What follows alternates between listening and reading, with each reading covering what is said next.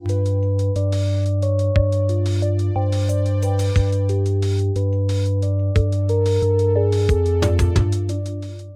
this episode of Artsy Engineering Radio, we're talking about some productivity tools like our desktop setup and what editors we use, as well as some tools and ideas for distributed collaboration across different time zones. We hope you enjoy it. Hi, everyone. This is Anna Carey calling in from the Artsy Engineering Radio. Really excited today to talk to two of my colleagues for an RFC episode, which again stands for Request for Comment. And we'll be talking a bit about productivity and sort of different tools that we use and challenges that we encounter. And today I'm here with Pavlos and Eric. I'd love for each of you to introduce yourself. So Pavlos, maybe share your name, what team you're on, and maybe how long you've been at Artsy. Yeah, hello. My name is Pavlos, like you said. I've been at Artsy a year and a half, around there, and I'm a mobile engineer and working in the collector experience team. How about you, Eric? Hi, yeah, I'm Eric. I've been on a couple different teams at Artsy. Most of the time I've spent on the auctions team and more recently on our purchase and now transact team. And I've been at the company for 5 years. Wow, Eric, that's crazy. You're getting up to 5 years. That's a long time. Yeah, so as I said, I'd love to sort of chat with the two of you about different productivity tools that you have and how those kind of come into play with some challenges that we face at Artsy. Some of the things I hope that we'll get to cover is working on distributed teams. Another thing that we could have added to is Pavlos is based in Europe and Eric and I are both based in New York, which is pretty common on our team these days. About half of our engineers are in Europe and half are in the States now. Yeah, and also just, different sort of ways of working and that sort of thing. So I'd love to start by asking, what are some of your favorite tools that you use for productivity? And I think that something that comes to mind for me is, I'm still relatively new to engineering. I've been doing this for about a year and a half. So I'm still developing my tool set. So I'm definitely excited to kind of learn from both of you today. I would begin by saying I don't think of myself as someone who's very good at productivity or mind hacking, or I know there's lots of different phrases in the industry for this. For most of my adult working life, I've thought of myself as someone who's very bad at it, and especially working in other industries where productivity means keeping a spreadsheet ready to jump to at any given moment if someone appears over your shoulder. I kind of always thought of myself as someone who's just not productive. So one thought that kept coming back to me as we're preparing for this was how when you work in an industry like this, where you can kind of say you're doing thought work, I spend a lot more time still feeling unproductive, but sort of working out a problem in my head. And I don't know if this is a productivity hack or tip, but oftentimes something that has been waiting to come out for a long time will strike me, not necessarily at the most convenient time. And then I just have to get that work out now that it's finally ready, and sometimes that's not during work hours. So one thing that occurred to me, I know, is you don't always get to choose your most productive times. It could be because in a case like that, where, the solution to something you're working on finally came to you. And sometimes you just have times of day that you're most productive.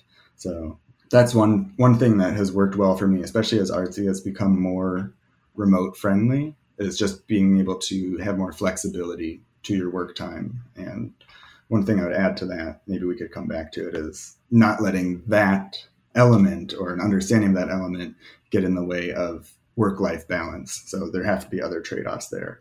Another one for me, and this is almost a pet peeve more than productivity, is having window snapping tools. I like to have my desktop completely used with nothing getting in the way of anything else. So that's the first thing I install when I set up a computer. What is that? I saw you write that down when we were talking about this, and I was like, I don't know what that is. Oh, sure. So there's a lot of different ones. The one I use is called Spectacle, and I use it because it's open source, and I have the keyboard shortcuts, kind of hardwired into my fingers at this point. But I know that Windows machines have had this built in for a long time. There's many different tools that can do it in different ways. But the idea is, whatever window you're working on, you hit a shortcut, it snaps to the left third of the screen or the left 2/3 of the screen. So you can, like, very efficiently, without having to drag windows around, kind of compose your desktop as you want. I can easily bump Slack to the other monitor. Then I'll usually put my code editor on the left 2/3 of the screen and my terminal on the right 1/3 of the screen.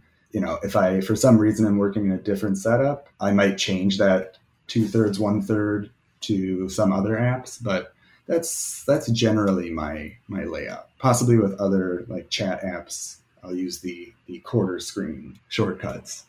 Do you toggle between like a third of the app or a third of the screen to like a full screen and then back to like the third or something like that, or is that never coming up as a thing? Oh yeah, for sure. Yeah. I mean, I don't want to list off all my shortcuts. I think that could get a little not as exciting. Yeah, I'm asking because I've definitely tried tools like this, and yeah, it didn't stick for me. I see why they're useful, but it just didn't stick. I noticed that pretty early on in my time at Artsy when I was working with another engineer and they weren't snapping their windows. And being very junior and having become very dependent on my 2/3, 1/3 setup, I remember thinking, like, how can this person get work done? This is something every senior engineer does, right? Because I had become so dependent on it. But that's kind of why I prefaced it with, this might be more of just a pet peeve. For me, it's a 2/3, 1/3 ratio for everything, unless I'm running a terminal in my code editor, and then I might go full screen. Yeah, that makes sense. I have the same setup, like the 1/3, 2/3, but I definitely do everything with the mouse, which Wow. I know, it's frowned upon by developers, but yeah, that's how I do it. The way, just to go back to the original question, I guess, for productivity stuff, and we can come back to the one that Eric said, is that I kind of go the opposite way, and instead of, like, if I see something that I do a bunch of times, sometimes it might take like 2 extra seconds or 2 extra minutes. Like, that's the point that I try to like optimize, let's say, in code. So I have in Eigen, for example, the mobile app that we have, I need to open up Xcode every now and then. The way I did it was, I was in the terminal, then I would open the Finder window, then I would look for the thing, double click it or whatever, and then that's kind of like slow. So then I just made a little script to like just find a project or an Xcode project within the folder I'm in, and then that's it. So now I use it in a bunch of other apps, and that's nice. Or like we have Jira, and I kept making tickets, and they were just going into oblivion. Like no one would know where they were, and me especially when I made them. So I made like some kind of automation. I don't know how Jira calls this, but it's you give kind of some rules, and then it just like applies some filters or some labels automatically. So then now I just make a ticket, and I know that it will go to the right sprint thing that we have to groom them and all that stuff. So it's just easier.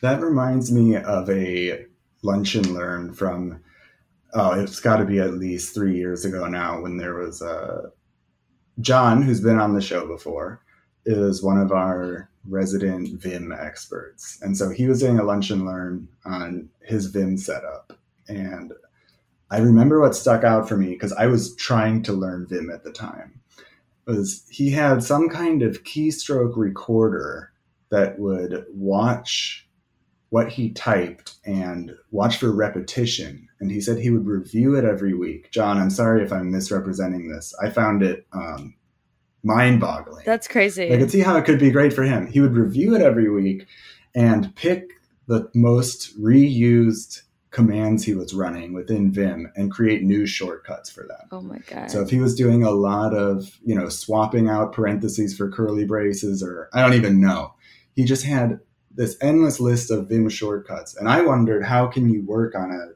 any computer but your own? But, he probably can.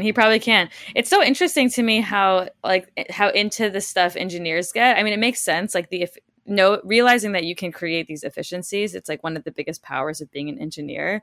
So people just can get so deep in on this stuff. And Eric, I'm kind of like you in that this has never been like, this stuff has never been my strong suit. Like my desktop window, like you would probably like be so crazy to look at my workflow setup because it's just very, very disorganized. And I actually think it's kind of, I get a little self-conscious about it because I think it can kind of expose myself as being a little more junior, which maybe is not the best thing. That's why I think it's helpful to like learn from other people about sort of what their tools are.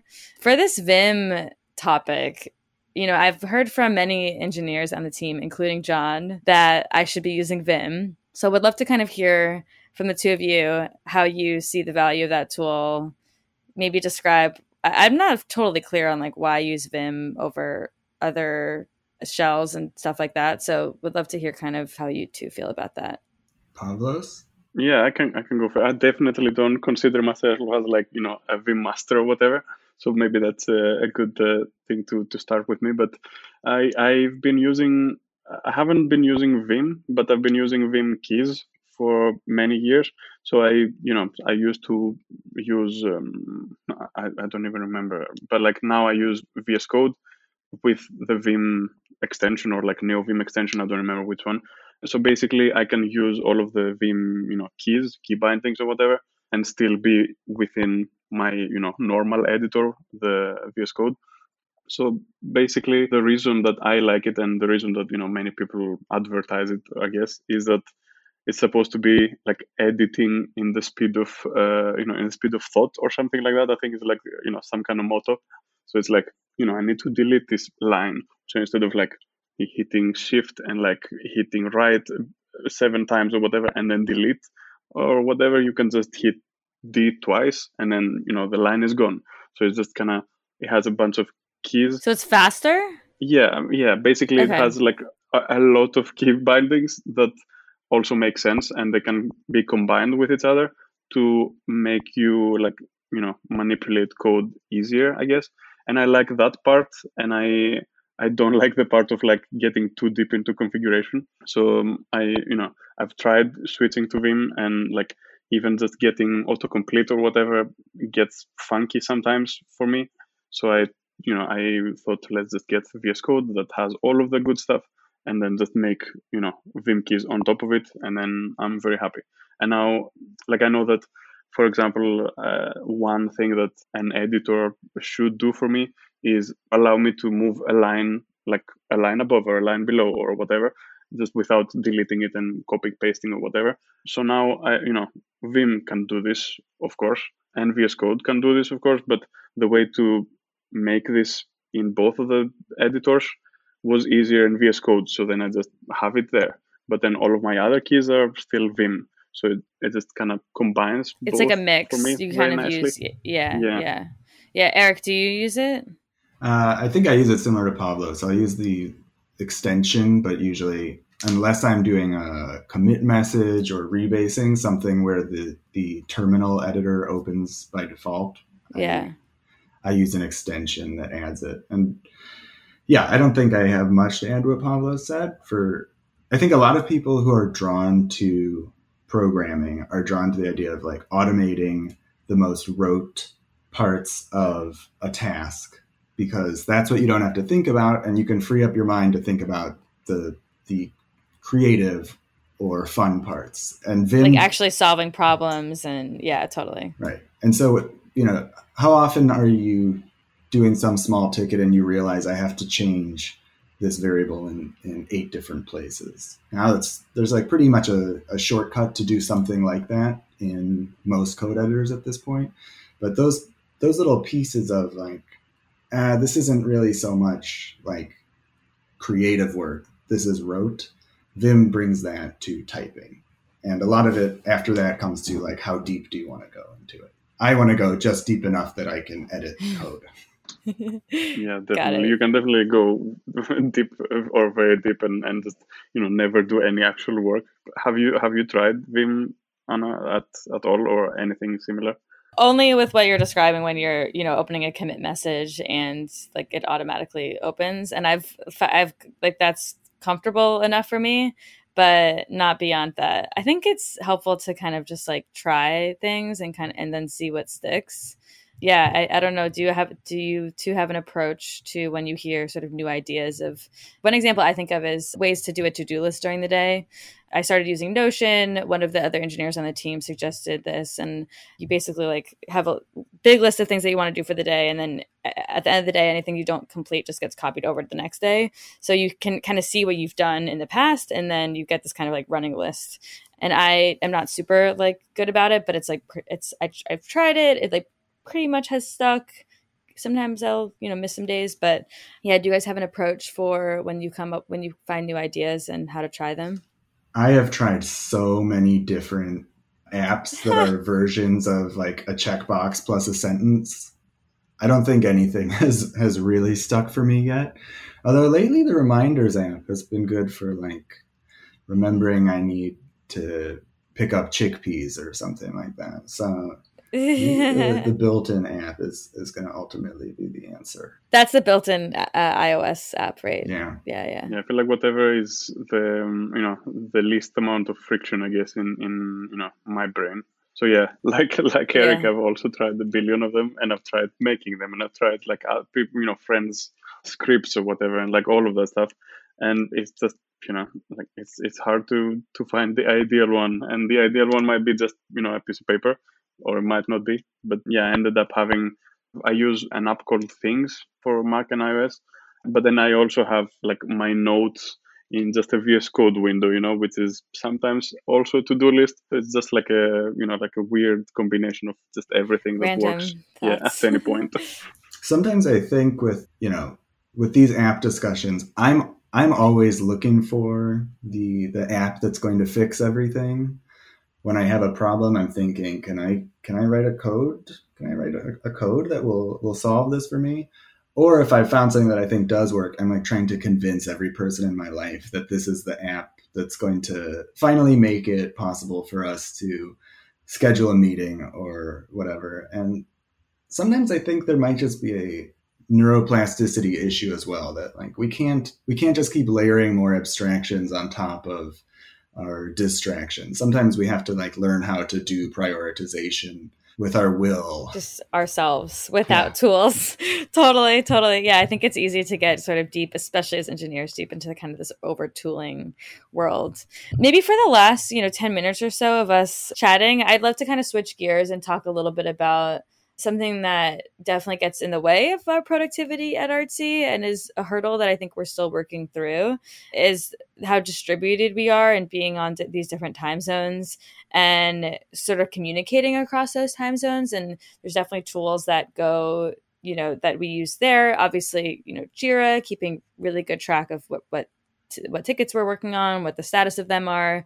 Something that we've sort of like played around with, but not really worked that well, is sort of tag teaming on a ticket. So, I started in the morning in New York. We work on it together, maybe with someone in Europe, and then I finish it in the afternoon. And then, I sort of leave a note on what comes next. And then in Europe morning, the next person kind of picks up the work there. But this stuff is hard. This stuff is really hard. How have you seen this on your teams? Maybe Eric, I know that purchase is pretty split, half. Yeah, we're going through a transition right now, because for the past year, we've been, I think, by far the largest product team at the company. And the composition has varied in that time with the pandemic and both the hiring and turnover we've had during that time. So I don't feel like I have one magic bullet I can give for it. We've definitely, following the RFC that Adam raised last year to standardize on our meeting times, that's been helpful. So because the majority of us are either Eastern US or Western Europe, I guess. I don't know what Berlin is. We have our morning overlap, and that's when meetings are. Every 6 months or so, it's not a planned thing, but we have to kind of sweep out the cobwebs and figure out what meetings need to be ended. We haven't done a handoff of work as the Berlin shift is going out to their disco and the New York shift is coming back from brunch. I'm interested to hear from Pavlos. Yeah, Pavlos. So the collector experience team that Pavlos you work on is pretty Europe heavy. Yeah. I know that when I rotated with your team when I first started at Artsy and was rotating during my onboarding, I think that there was only a couple of people that were based in the US. Yeah. But also you've been I think the more distributed for longer than other teams. Yeah, so definitely we had like when CX started, we were kind of a third in Berlin and a third in like New York, and the rest was just randomly spread in the world. Yeah, now we're very much Berlin heavy, I guess, and like Brian is the one person I can think of immediately that is, in a bunch of meetings in his time or our time that has to work. We often do what Eric said and just pick the overlap times when we know that we need, everyone or a lot of people from here and there. I've never done this tag team situation that you described, but definitely having information on, Slack about what people did or what they expect to be done, that helps, because sometimes, I write maybe at night, or maybe someone from the US writes at night, and then we have to see it. Like it's nice in the morning that it's there, and you don't have to run and ask people. One thing that strikes me, especially as I'm thinking about this tag team idea and, how I work, I mentioned that I've always struggled with like productivity or staying on task, however you want to put it. And I like it when it just comes to me and in 20 minutes I can do the work that probably would have taken me like 2.5 days if I had just forced myself to squeeze it out at a keyboard. But as we've gone more and more remote, I miss pairing and sitting side by side with my coworkers. And that's just something, like I said, neuroplasticity, that's something that I've had to develop new skills around. And luckily Artsy's been like pretty supportive in people figuring this stuff out for themselves. But the tag team idea sounds nice because, if that was just how my team worked, I could see how it would force me to basically do code review for the Berlin engineer that I'm picking up from. It forced me to understand their code because I wouldn't want to just be like clobbering everything they wrote if I wanted to do it differently.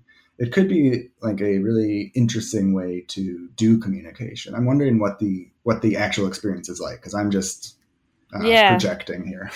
Yeah, no, I think it's definitely feels a little bit more of like a ideal situation, and I'm not sure if I have a lot of insight into how this would work in practice. What I've more tried is doing this with someone in New York. So Steve and I will do this a lot. So Steve is an engineer on my team, and we'll do this a lot on just like with pairing. We'll truly go back and forth like every commit or so. Basically like one person drives the next, and then for one commit the next person drives, so both people have equal context on the PR. And I think when we've like sort of tried this like more with the time zone thing, the key is having two people have equal context on a PR, which actually is kind of rare. Usually you have like one person who's kind of like leading, and then the other person who may be like pairing to unblock or pairing to assist, but not actually like contributing equal amount of work. So like working on a PR like really like together, I think it's something that I feel like is pretty in line with how Artsy, like it's our culture like kind of is. But yeah, I think it would be interesting to see how it would work when the two pairs like could not be in communication for part of that time. I definitely feels like the tag situation where one person ends and the other person starts seems like a good way to work if you know that each person is going to kind of finish or reach some kind of milestone. Like a code review, like Eric said, or something like a commit or whatever that might be. But it definitely feels to me that it's usually easier to have a person, like two people that have some overlap, and then in that overlap they can pair, and then before that one of them works and prepares stuff, and then the second person it's kind of takes over after the pairing and like finishes up some stuff. So it's not exactly like a tag team, but it's more like like do some work in the morning, then pair, then finish the work later for the second person, which definitely works nicely for our team at least. Yeah, the kind of equal. Yeah, I think that seems like an interesting idea. I mean, definitely the point of missing actually being next to each other is very real. Like I've never, because of when I started this career, I've never actually really like worked with someone in person on like a computer next to each other. So I definitely look forward to the day that I get to do that with someone, maybe someone in New York, but also even in Europe as well. I think there's a lot that can come definitely from a productivity stance, but also just like team bonding and learning and scaling knowledge, all of that stuff. You definitely lose some by not getting to be in person. It will happen. It will happen. It will happen. But we have all this flexibility that I think all three of us definitely appreciate. All right, guys, this was really fun. It's great to kind of talk about these topics. I know I learned a lot from both of you. And yeah, I'd love to do this again with you both soon. Yeah, this was good. Yeah, it was nice. Thanks.